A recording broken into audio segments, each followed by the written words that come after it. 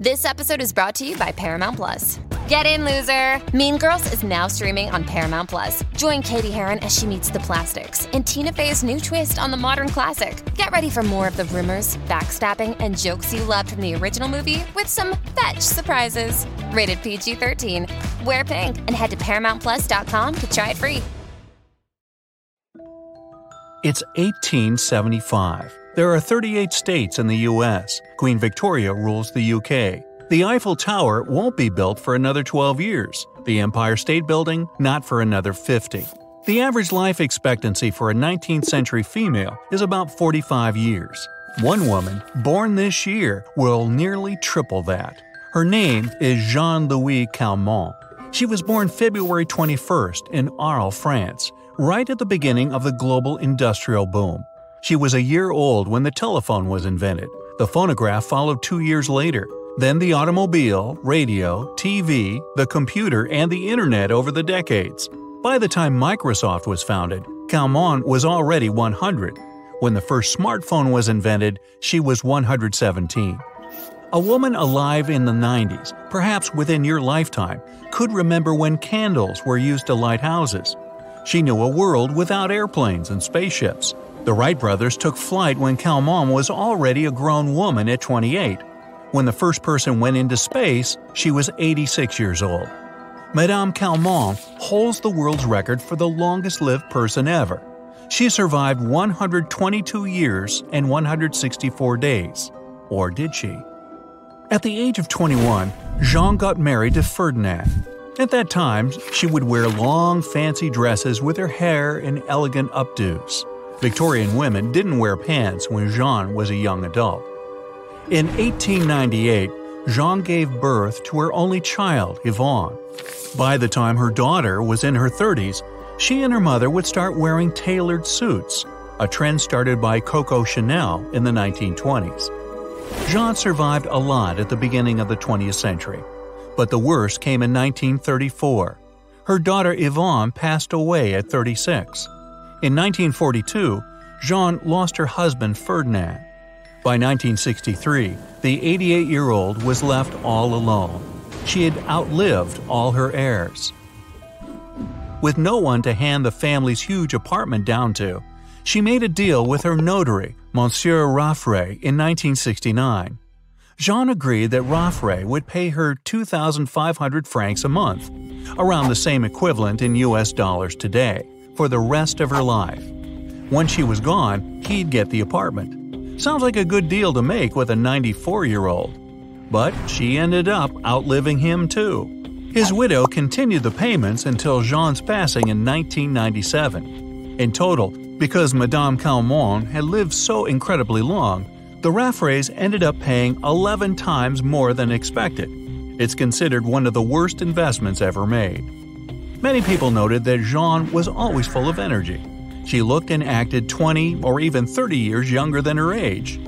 A theory began that Jeanne was actually her daughter Yvonne, and that's when all the mystery began. A group of scientists decided to check if Jeanne's extreme longevity was real. For them, her case was too extreme and unique not to be scrutinized.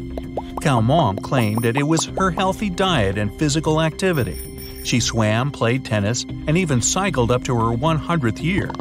She also put it down to her carefree, stress-free lifestyle. She never had to work a day in her long life. Those skeptics think that in the photos where she's 110 years old, she's actually no more than 90. An expert in aging closely examined images of the supercentenarian. They noted no signs of age-related frailty, which is typical for people living to 100. Let alone 2 decades longer than that. One mathematician even studied her genealogy and made an equation showing how slim the chances were of anyone in the family living that long. Researching the course of Jeanne's incredibly long life, the scientists were doubtful as to why she never mentioned several significant events that she supposedly lived through. A major one being the massive cholera outbreak of 1884. She would have been 9. Plenty old to remember something like that. Yvonne hadn't even been born yet. There were questions with her documents too. Her ID card from the 1930s stated that her hair and eyes were extremely dark, pretty much black. But at the end of her life, her eyes were gray, and she had chestnut hair before it went totally white. True, in about 10 to 15% of people, the eyes can get lighter with age since pigments in the iris degrade. But for most people, the eyes darken over the years because melanin builds up in the iris. But there was also a problem with her height. Jeanne was 4 feet 11 inches. Yvonne was a bit taller, about 5 feet. At 114 years of age, Jeanne was still 4 feet 11. Her height hadn't changed an inch. Extremely odd since people shrink as they get older, because the cartilage between the joints thins out. For many years, Jeanne somehow managed to remain unnoticed. She moved to a nursing home in 1985 when she was 110. No newspapers in Arles had mentioned any centenarian celebrating their 100th birthday 10 years prior.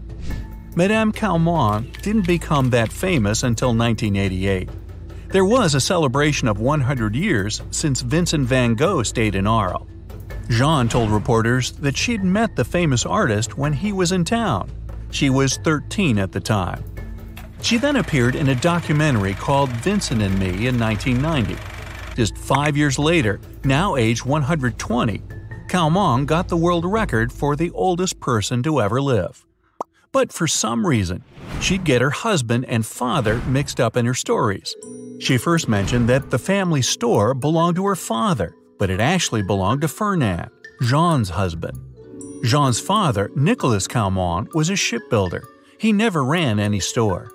It would make sense for Yvonne to get her story wrong. It was her father who owned the store. One more thing that just didn't fit. Jeanne mentioned several times that a woman named Martha would take her to school. According to the records, a Martha did work for the Calments, but she was 10 years younger than Jeanne. There was no way she would take little Jeanne to school. She could, however, easily accompany young Yvonne. But the skeptic scientists didn't stop there. Looking at the only known photo where the two women are together, they look quite different.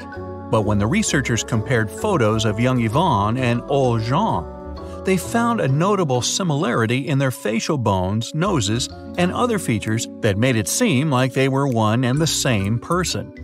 Another curious fact is that Yvonne had a fibroma on the tip of her nose. Surprisingly, in some photos, Jeanne had the same growth. Could Yvonne really have inherited a random growth of mutating cells in the very same place her mother had one? It does seem strangely coincidental. With all this, the skeptics concluded that it was actually Yvonne, not Jeanne, who lived until 1997. Their theory was that Jeanne is the one that passed away back in 1934 at the age of 59. The family, they say, then decided that the daughter would impersonate her mother. The alleged reason?